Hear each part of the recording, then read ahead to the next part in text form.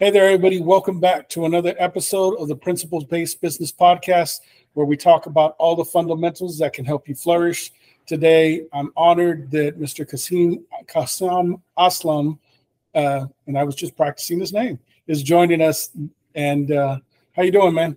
Living the dream, G. How you doing? I'm doing pretty good, pretty good. So before we get started, why don't you tell everybody a little bit about you? Yeah.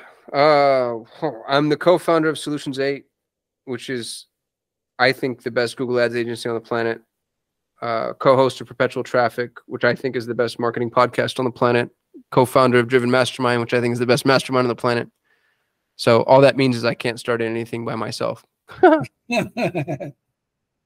That's cool, man. So, I mean, those are all things that, like, right now give you probably a front seat to everything what's going on in business and the economy in some sorts. Would you agree?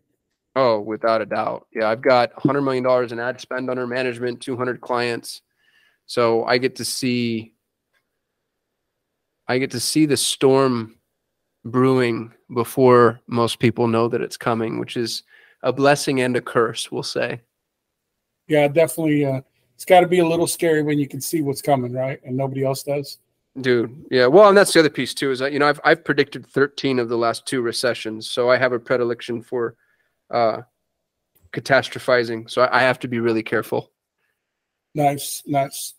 What let's break it down into, all 3 things, right? So if we start with the ad agency and Google, and what do you see that's hurting and helping entrepreneurs and business owners in that space? I know the one thing that I notice when times start to get tight, and most business owners, their knee-jerk reaction is it's time to slow down on marketing, which from what I know and my experience, and I'd love to hear your opinion on it, is actually the time that you should be ramping up.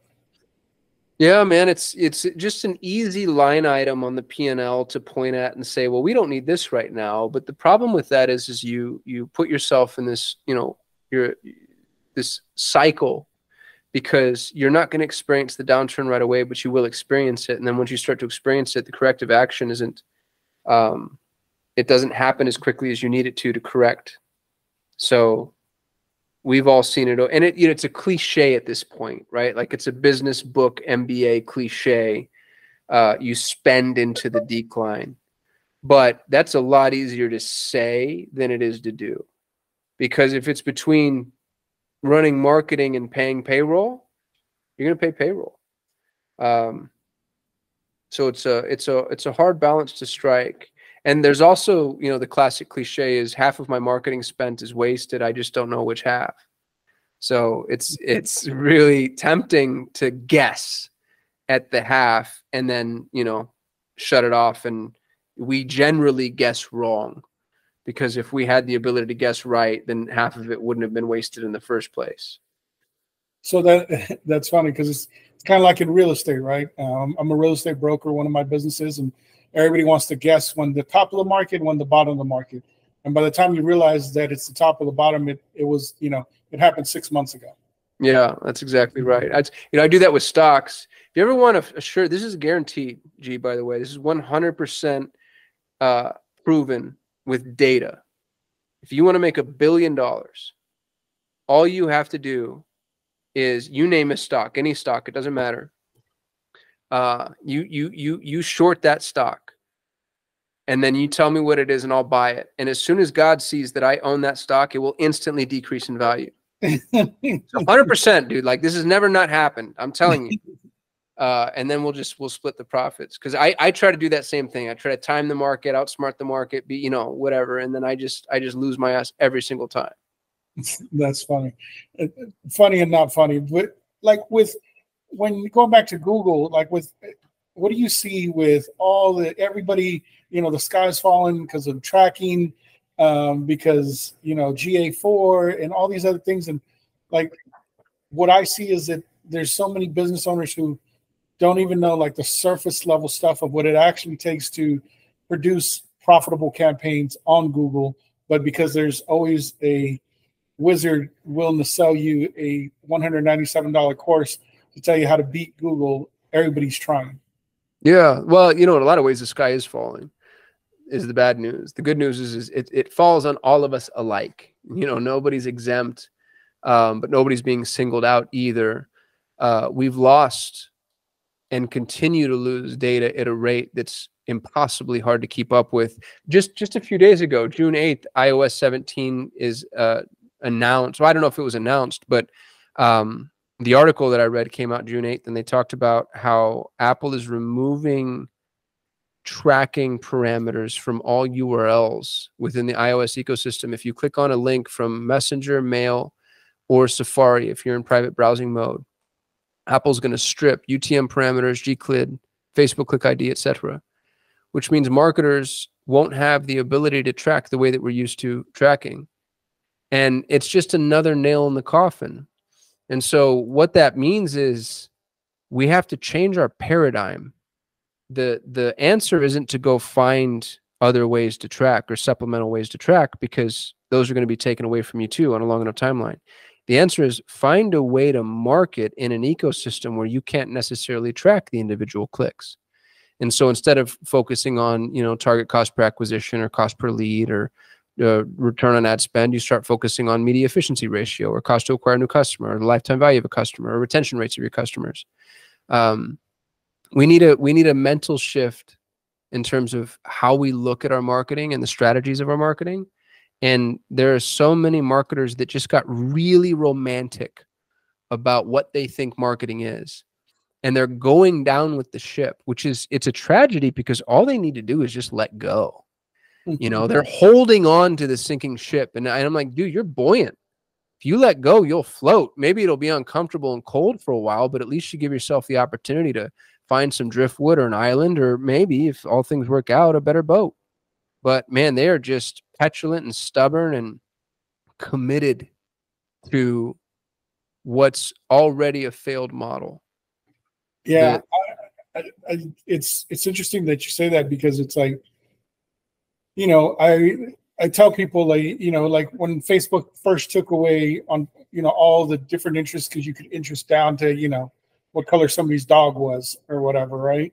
And then took it out. Everybody thought that the sky was falling and that nobody was going to be able to run ads. And like you said, there has to be a paradigm shift of, you know, what are you really looking at, and how many people do you see get caught up in vanity metrics?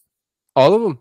All you know, for the longest time, that's what marketing agencies were selling. Is, oh my goodness, look at how many impressions you have. Which is, you know, it's funny because we're actually swinging back in that direction. I think ROAS at this point is a vanity metric. I think CPA is a vanity metric. CPL is definitely a vanity metric. There are 3 data points that matter for any business. It's the cost to acquire a new customer, the lifetime value of that customer, and the media efficiency ratio. And the cost to acquire a customer and the lifetime value of that customer will actually tell you what your media efficiency ratio is, depending on the timeline that you're looking at. Everything else is a vanity metric. Now, you need to use vanity metrics as predictive indications of success, especially now. You know, click-through rate, for instance, or impression rate or view rate. Those are important data points to know that, okay, maybe my campaigns are on the right track. So using them as predictive indications of success, I think, is fine. But you can't eat impressions, right? You can't spend impressions. So that can't be the goal. That's not the end result. And if it is, you're just running a very different campaign than I'm used to. You know, maybe you're Coca-Cola and you're just going after brand and awareness and you just want to be famous for the sake of being famous. Fine. I don't know how to do that. That's not my world. My world is ROI. You know, you put in $1, you get $5 out. How many more times do you want to do that? Nice. Yeah, no, it's definitely a changing way to looking at it. What would you say is, you know, the runway that most business owners or entrepreneurs have to, you know, to either make this paradigm shift or really just get to the point of no return where, like, bro, you're not going to be, like, you can't even climb up from there? You can always come back, I think. You know, I mean, I've seen people chasing failed business models for years, that as long as it's really up to it's a cash flow problem, right?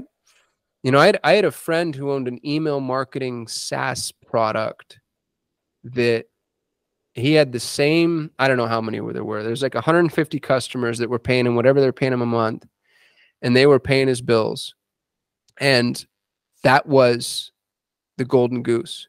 and everything else about his business was absolute dog shit. He Hmm. was doing all this failed old school, just horrible marketing, but he had the cash flow to sustain his horrible ideas for years. And then one day he woke up and realized, man, I'm doing this the wrong way. And he flipped the script. So you get to be stupid for as long as you're rich. And then as soon as you run out of money, you better get real smart real quick. That's funny. That's a great quote right there, man. You get to be stupid for as long as you're rich. Yeah. And there's a lot of that out there. Or as long as you can get somebody else to fund your stupidity, right? Well, there's a lot of that too. So like I saw your post, and that's kind of like, what I really want to chat with, made me like, man, I really got to talk to this guy.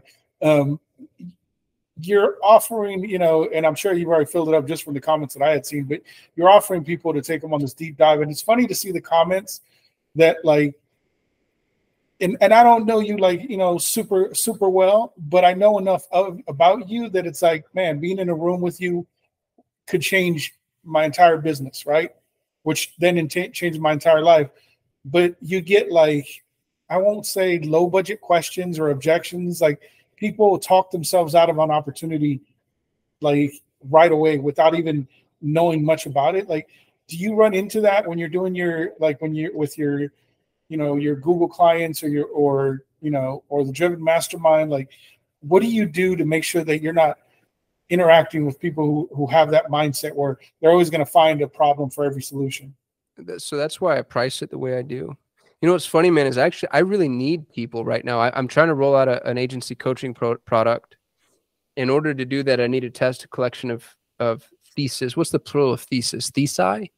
Whatever it is. Theses? You're smarter than me. You'd have to pull that one. Yeah, I'll need to Google it. But I just need to test my assumptions. And so I actually really want to do these one days. And, hopefully I don't sound like a prick when I say this, but I don't need money, dude. I'm rich. So me charging what I charge it's a golden gate set up by intention. I normally charge 15 grand for a one day. And there's a trick to that too, by the way. I had a mentor teach me this. He goes, charge an amount of money that nobody will pay, but if they pay, you're happy. Because otherwise your calendar is going to get full up and you're going to end up helping other people build their dreams. And as soon as they start paying it, increase. So I used to charge, I charged 5K for one day. People started paying it. So I lifted it to 10. They stopped. And then I'd get 1 or 2 every now and again. And then they started paying it. So I lifted it to 15. They've stopped. And I'll get 1 or 2 every now and again. As soon as you see me lift my price, it just means people started to pay it. I dropped down to 10K for this one day intensive because I really want to learn. But I wouldn't mind taking somebody at 5 or the right agency. I'd do that for free just because I want to learn. The issue is the person who's not willing to invest 10 is the person you just described. So them willing to put 10 grand on the table and say, you know what, I know this is worth it. I'm going to do it. It tells me that you're actually going to take action. When we're done, you're going to do the damn thing. You're going to make sure that, if you don't pay, you don't pay attention. So you're going to make sure you do the work, that you follow through, and that you believe in yourself. And maybe as important, that you believe in me enough to make that investment. Because, and again, this will sound arrogant. I've been doing this for 20 years. I've got 2 exits, 4 agencies, 7 and 8 figures. Like, I know what the hell I'm doing in this particular pocket of life. And if you're not willing to spend 10K to put, a day together with me, then that means that you don't think I'm there yet. And that's great for me to know, So it's just a good barrier to entry. Everybody should have that. You should have, and your barrier doesn't have to be 10K right out of the gate, depending on where you are in your business professionally and, what it is that you're looking for. But those little barriers I think that they're really solid litmus tests for who you should be working with. That's awesome. Yeah. I like I said, I learned a lot. I follow a lot of people who are a lot smarter than me, and who, I've seen that and I've learned that a while ago and put that into practice on a different scale in my own businesses. Like, it's like, when you charge too little, you got to do too much. And when it's like, when you charge just right, then everything turns out all right. You know what I mean? Yeah. So, well, and you end up working with, I don't want to say better people because they're not better, but they're far enough along in their evolution. So you're not trying to catch somebody up to where you currently are. right. And I think it speaks to the belief in themselves as well, right? Like everybody tells, everybody says, like, what, are you going to invest in yourself? I've had people ask me, because I'm totally blind. So people ask me before, like, would you take $1 million or your eyesight? And I'm like, I'm doing fine with my eyesight. Give me the million. I'm gonna turn that into everything I need to. You know what I mean? Turn that million into 10. Exactly. So it's just all about if you got that belief in yourself. Along those lines, like the Driven Mastermind, like I know you're doing it with Perry, right? Yep. Perry and Jason Fladlin. Yeah, I mean, two amazing guys. And what does that look like when it comes to, because everybody's got a mastermind now, and I know that you guys are like at a whole different level than the average person trying to just kick out a mastermind. But what does that look like in your eyes as a true mastermind? Like what makes it a mastermind worth stroking any amount of check for, that is actually going to be beneficial for you as a business owner, so that if somebody's out there considering, like, how do I really level up, right? Like, how do I really go to that next level? There's a collection of benefits to a mastermind that every mastermind is going to have, things like accountability and community. So I won't touch on those because they all have them, and that's not a key differentiator. Although I believe in those strongly. So, if you're listening to this or watching this, no matter what, get yourself into a mastermind, even if it's not mine. Joe Polish has an amazing mastermind, the Genius Network. He's freaking brilliant. Giovanni Marcinko has an amazing mastermind, the Archangel Network. He's freaking brilliant. My favorite mastermind of all time isn't even my mastermind. It's Front Row Dads, John Vroman. Justin Donald has a passive lifestyle investor mastermind. Brandon Turner has the Better Life Tribe, amazing mastermind. So go put yourself in a position where you're the dumbest, poorest person in the room. And if you're not the dumbest, poorest person in your room, then you're in the wrong damn room and you're not stretching yourself. What I love about Driven is our mantra is protect the room, protect the stage. And if you've been in a mastermind before, you know that people often use the stage for networking, posturing, and doing deals. So the mastermind owner will throw somebody on stage because they're trying to broker a deal, do an M&A, whatever it is. They use it as a negotiating token. And I've seen that at the highest levels, and it's infuriating. If you come to Driven, the people on stage belong on stage. And they might not be people you've heard of, by the way. It's not an ego fest. Let me show you all the celebrities I'm friends with. Perry knows everybody. He can get anybody on stage that we want. It's who actually does this that can teach it to us with authority. In the Scottsdale event, we had Pace Morby on stage, probably the smartest real estate guy on the planet right now. We had Natasha Willis on stage, taught us all about AI bots inside of Instagram. We had Morgan Just McDonald's on stage, who I think is the most prolific voice in the space of self-publishing, which, if you're an entrepreneur or a business owner and you don't have a book out now, it's almost irresponsible at this point. It's the most important calling card you can have. It's the best business card you can possibly have, and it's never been easier. And so we get Morgan on stage to teach us, here's how you press the easy button. That's protect the stage. And then there's protect the room. And if you are in Driven, it means you are driven. We don't let people in if we don't think that they're going to align with us. And, Perry's turned down almost as many people as we've accepted at this point. We're capping the room to 100 people, which is something we're really passionate about. We're not trying to build the biggest marketing mastermind in the world, or business mastermind in the world. We don't want that. We want a room of 100 assassins who are really going to push the envelope and push us out ahead. And we're here to learn too, as mastermind owners. And the people that are in the room, they're the ones that make up the mastermind. And it's a game of averages. One dummy drags your average down immensely, and one killer brings your average up by whatever rate they happen to exceed our proficiency along whatever level of analysis we're discussing. And we see that over and over and over again. One of our members is Sunit Agarwal, who's the #1 selling realtor team in the state of California. California is the 5th largest economy in the world. And this guy's cracked the code on real estate sales in a way that I've never seen. Now, what's funny is I'm not in real estate. I'm not in sales. I've learned more from Sunit as it relates to my business than I would any agency owner I've ever talked to, because we're all singing the same tunes, watching the same shows, reading the same books. We've got Calvin, who he's the #1 trainer for insurance adjusters. Brand new, has this amazing business. And I've learned more. Calvin Newman, he's got MoCap Mentor. There's another guy, Moses, he does like 50 million a year in Minnesota fixing roofs. He works in 5 zip codes. Dude does 50 million a year. And none of these businesses have anything to do with each other. And that's the beauty of it. Because you take the smartest, most aggressive person in these little micro industries and you learn what they're doing and you're like, oh, holy shit, nobody's doing that in my industry. Because otherwise, you know, if you're in a mastermind and it's all agency owners or it's all real estate people, you know, good luck to you, right? Like you're just going to get the same blueprint. It's the same damn thing. I know, I've been in those masterminds. Go put yourself in a position where you're going to be exposed to information and people and ideas and thoughts and approaches that you'll never be exposed to otherwise. And that's what's cool about Driven, man, is the common denominator is the driven. I hope that wasn't too salesy an answer. No, that was perfect answer, because it goes back to why I put together this podcast, which is talking about that all businesses have certain fundamentals. And obviously, regardless what your niche is, like in Driven, you have all these different businesses and successful people.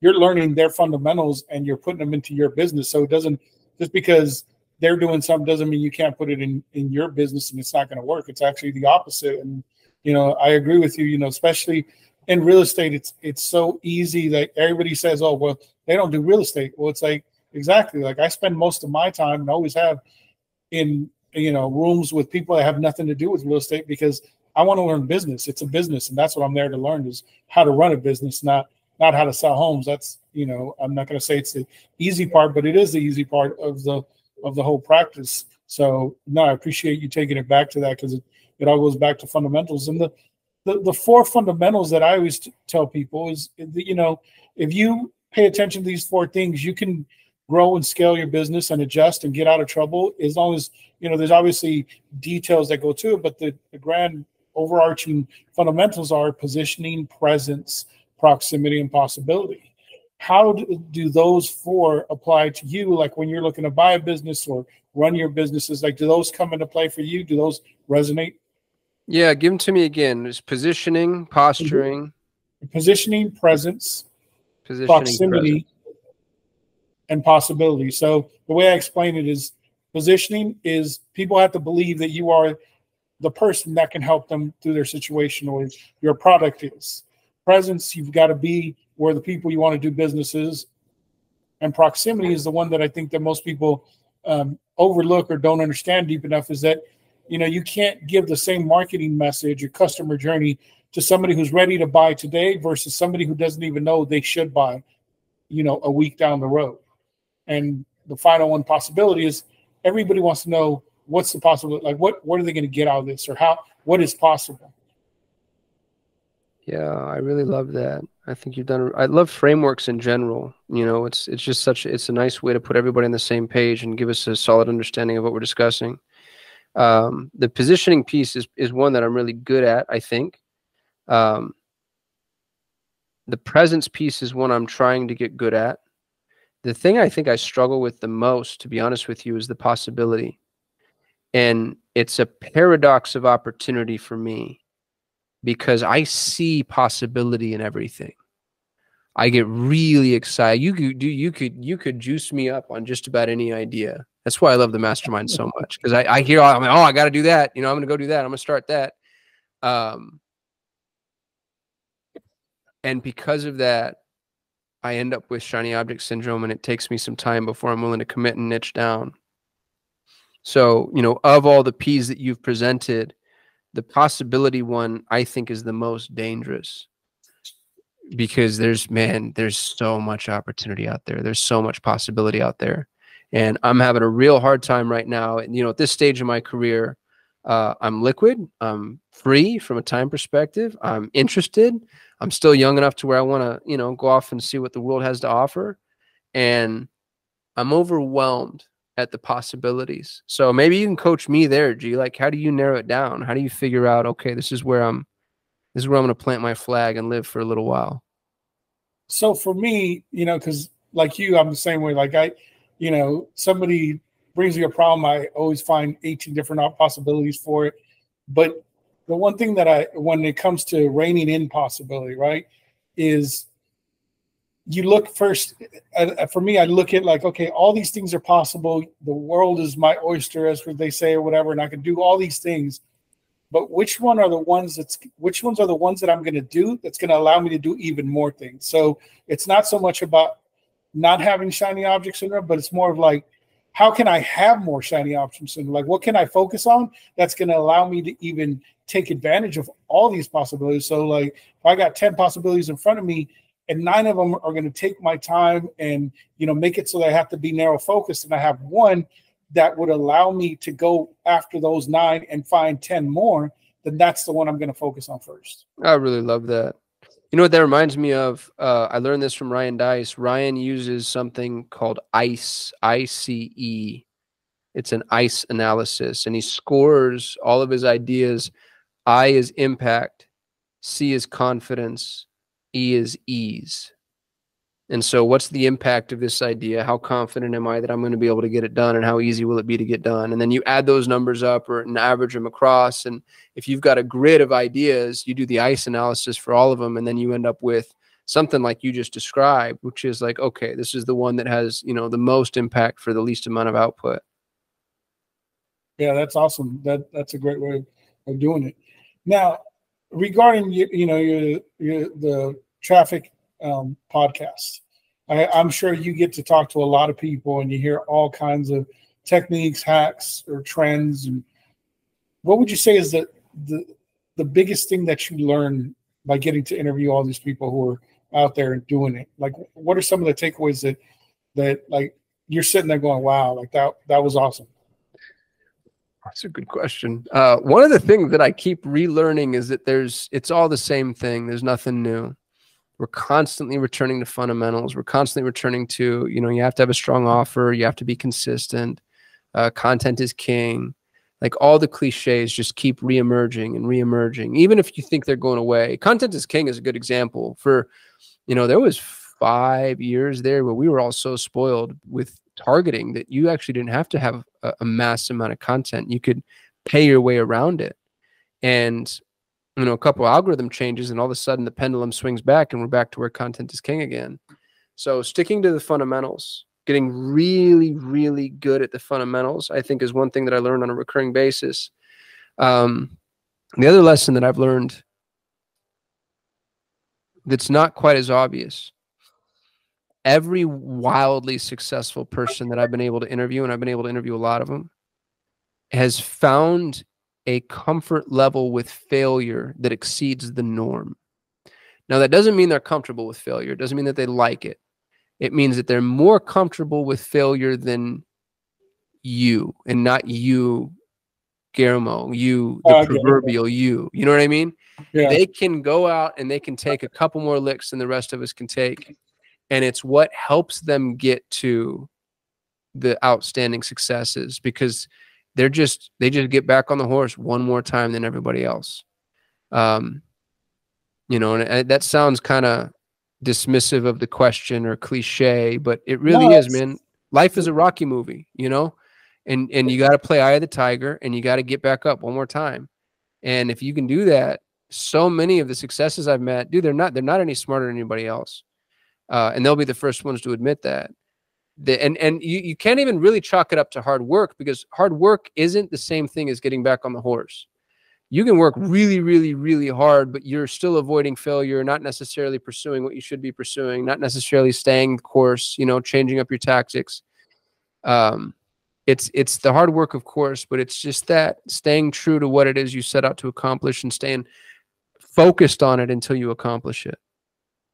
Nice. Yeah. No, two people that I one, I got to hear him say this in person, and the other one, I was listening to YouTube while I was on the treadmill the other day, was David Goggins. He says, you've got to do something that sucks every day. Yeah. Like you've got to be okay with doing something that sucks.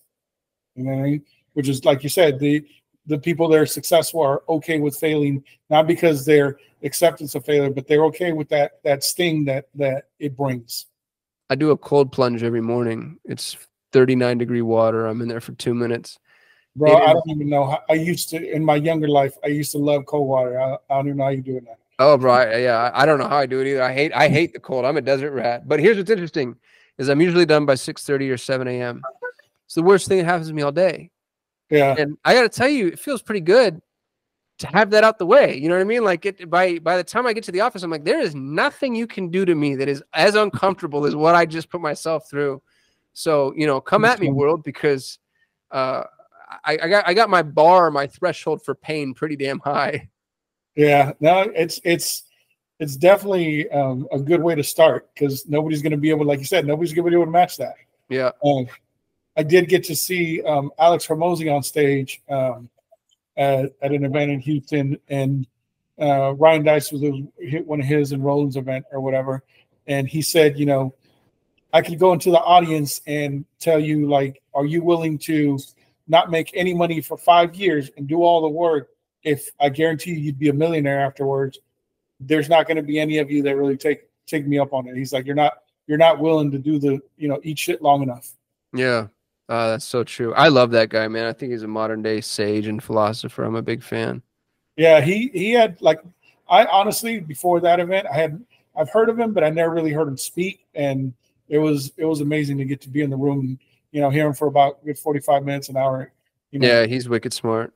Yeah. When it comes to AI, how does that play in a factor to all this for you? Dude, I've never been more optimistic about humanity than I have after learning what I've learned about AI. I'm a huge fan of Sam Altman. I think he's the exact right guy we want in that seat. I think he's conscientious enough, daring enough, communicative enough, honest enough. I've got a lot of hero worship, as I'm sure you can hear. And I hope this ages well. I mean, who knows? Maybe he could be the guy that... We might have to go back and take it off someday. Yeah.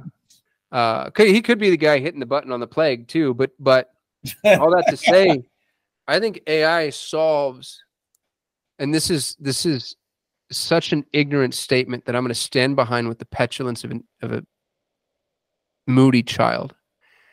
I think AI solves every fundamental human issue outside of our own psychology. So it's not going to solve depression, let's say. It might not solve, divorce rates or childhood obesity. But actually, even those two, who knows? But you want to talk about climate change, supply chain issues, energy consumption, utilization, fiscal withdrawal, extreme poverty, starvation. Like there's not a overfishing in the oceans. We're on the precipice of being able to fix everything that we've been catastrophizing about for the last 100 years.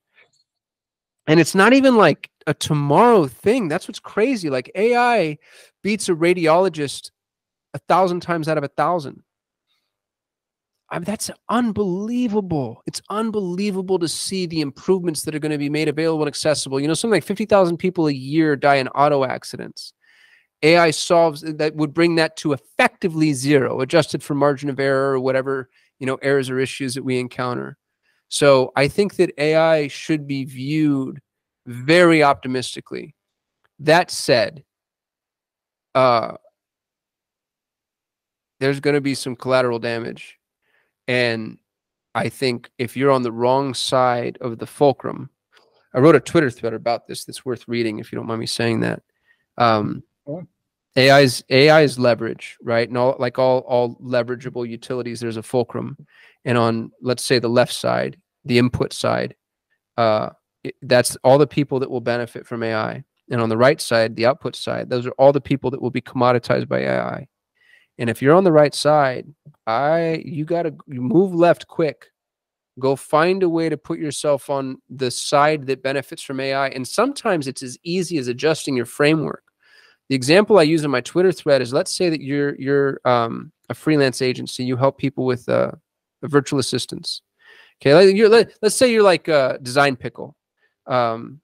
which was founded out here by a guy named Russ, who I really like.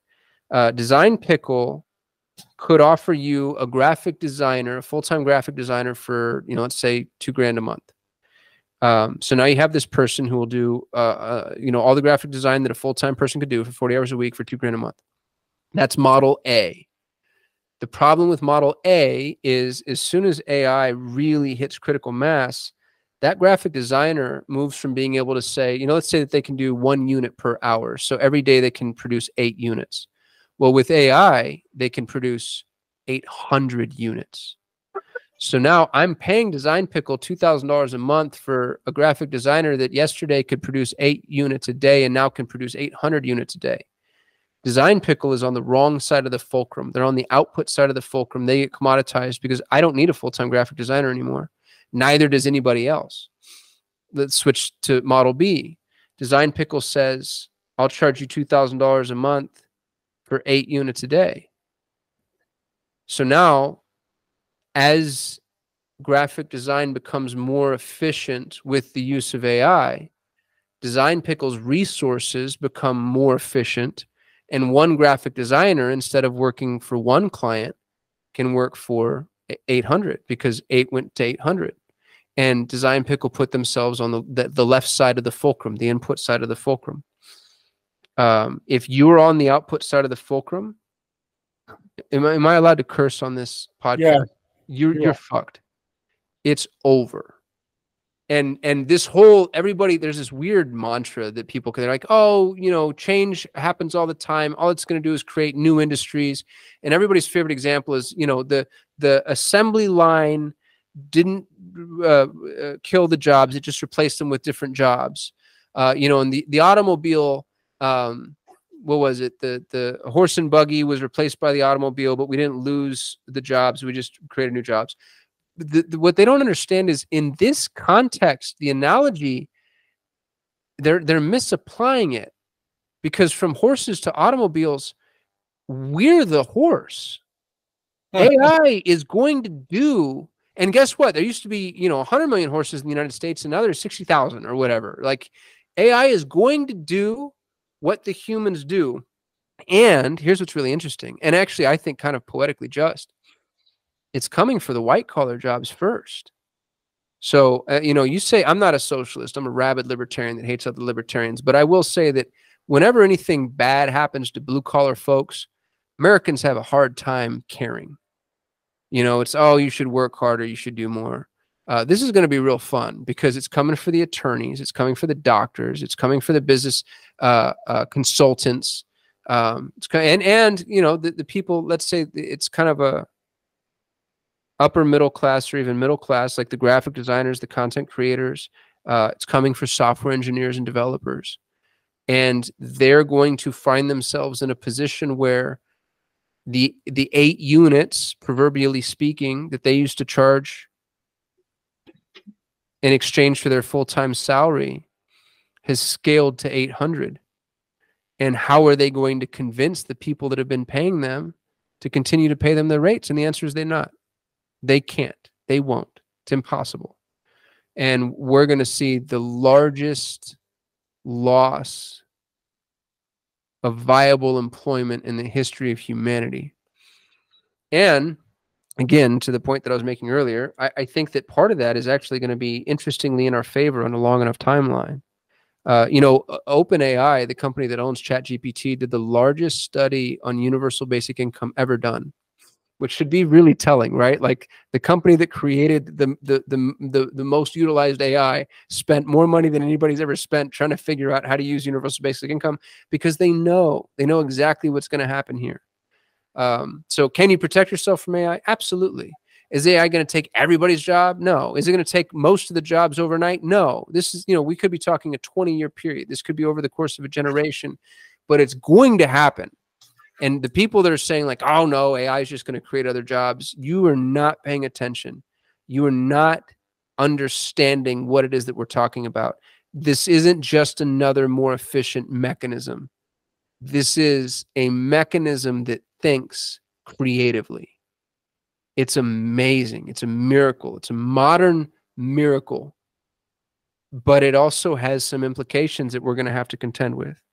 So I hope that didn't get real depressing, man. You can go cut out whatever that you want to cut out. No, I'm gonna leave all that in because that's what people need to hear. And I love when people don't stick to the script and give the simple vanilla answer. I mean, and I agree with all of it. I mean, for me, AI, one of the things I do is copywriting. And, in the copywriting space, it's like, oh my God, we're no going to be copywriters anymore. It's like, you know what? It's how are you using it to generate more copy? Like you said, instead of 8 sales pages you're writing a day, you can write 800 if you know how to use it right. Right. But no, I appreciate it. And then on the practical use for me, it's like being blind, the more technology there is, the more things I can automate, the more I can do things on my own without having to have staff and teams and things like that. Well, that's so as an entrepreneur, I look at it as nothing but opportunity. Because I'm like, you mean I get to do everything? I just sold my business in October. I had 80 employees by the time we sold. And I love everybody that worked with me, with 2 exceptions maybe, but I truly really cared for them deeply. I love my staff. I'm really grateful for the chance to work with all those people. 80 people's hard, and that's hard. And if I could do everything I did with 5, hell yeah, let's do that. That's easier. And that's what AI is going to do. It's going to make the disruptors, I hate that freaking term. It's going to make the entrepreneurs, we'll just sterilize that. It's going to make the entrepreneurs more potent, more effective. You're going to get to move faster, deploy faster, prove concept faster. It's the people that are on the assembly line that I'm worried about. It's crazy. Yeah, no, I agree.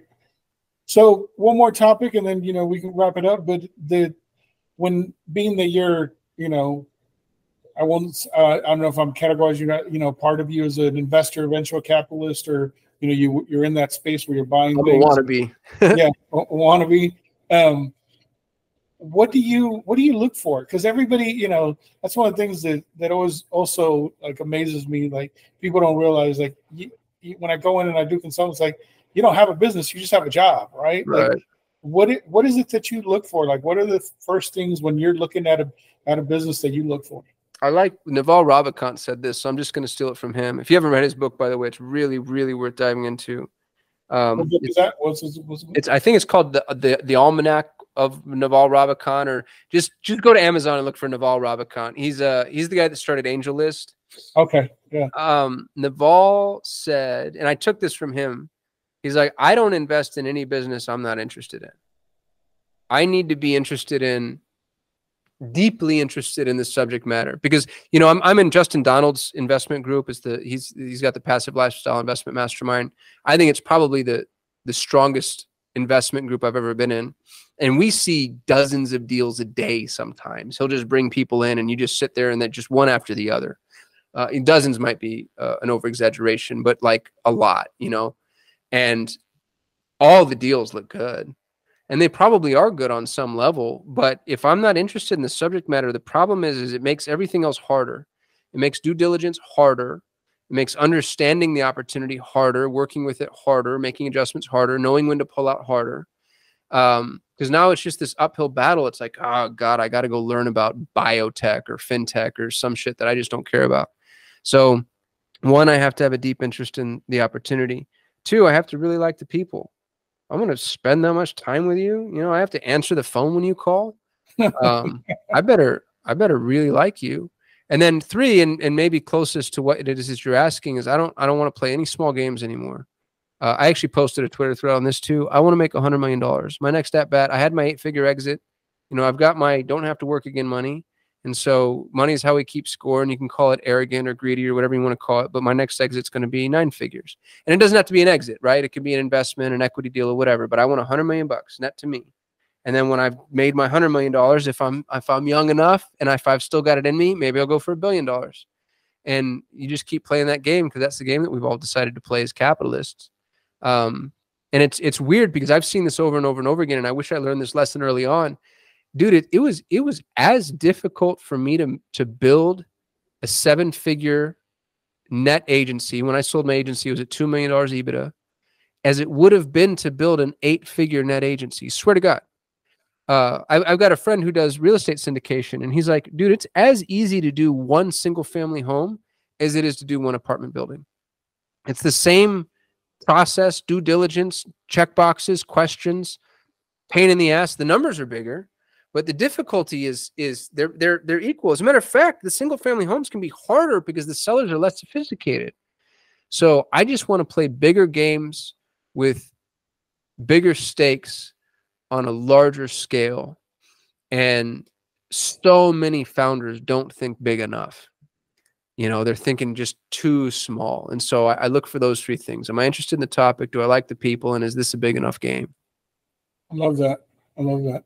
I know when you spoke at Perry's event in April, you said something about, I think somebody asked you about, can't remember if it was triggered by a question you asked or it was just part of what you were saying, but how you look at investing in companies differently than other people, right? Like other people, some people are looking like, oh, what am I going to get right away? And you're looking at like, even like you're looking for the exit or you're looking for I can't remember how you put it, but it was like, it was one of those moments that I heard. I was like, man, that's definitely like a different wealth mindset of, I think, because you invest for growth or was it market cap or something like that? I can't remember what it was.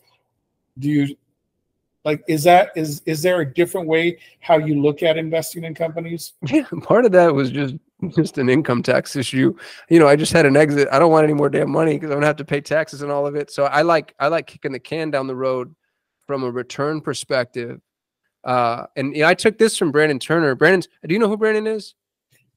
No. Bigger Pockets guy. If you go to Amazon right now and you look at the top 10 best-selling books on real estate, Brandon wrote 7 of them.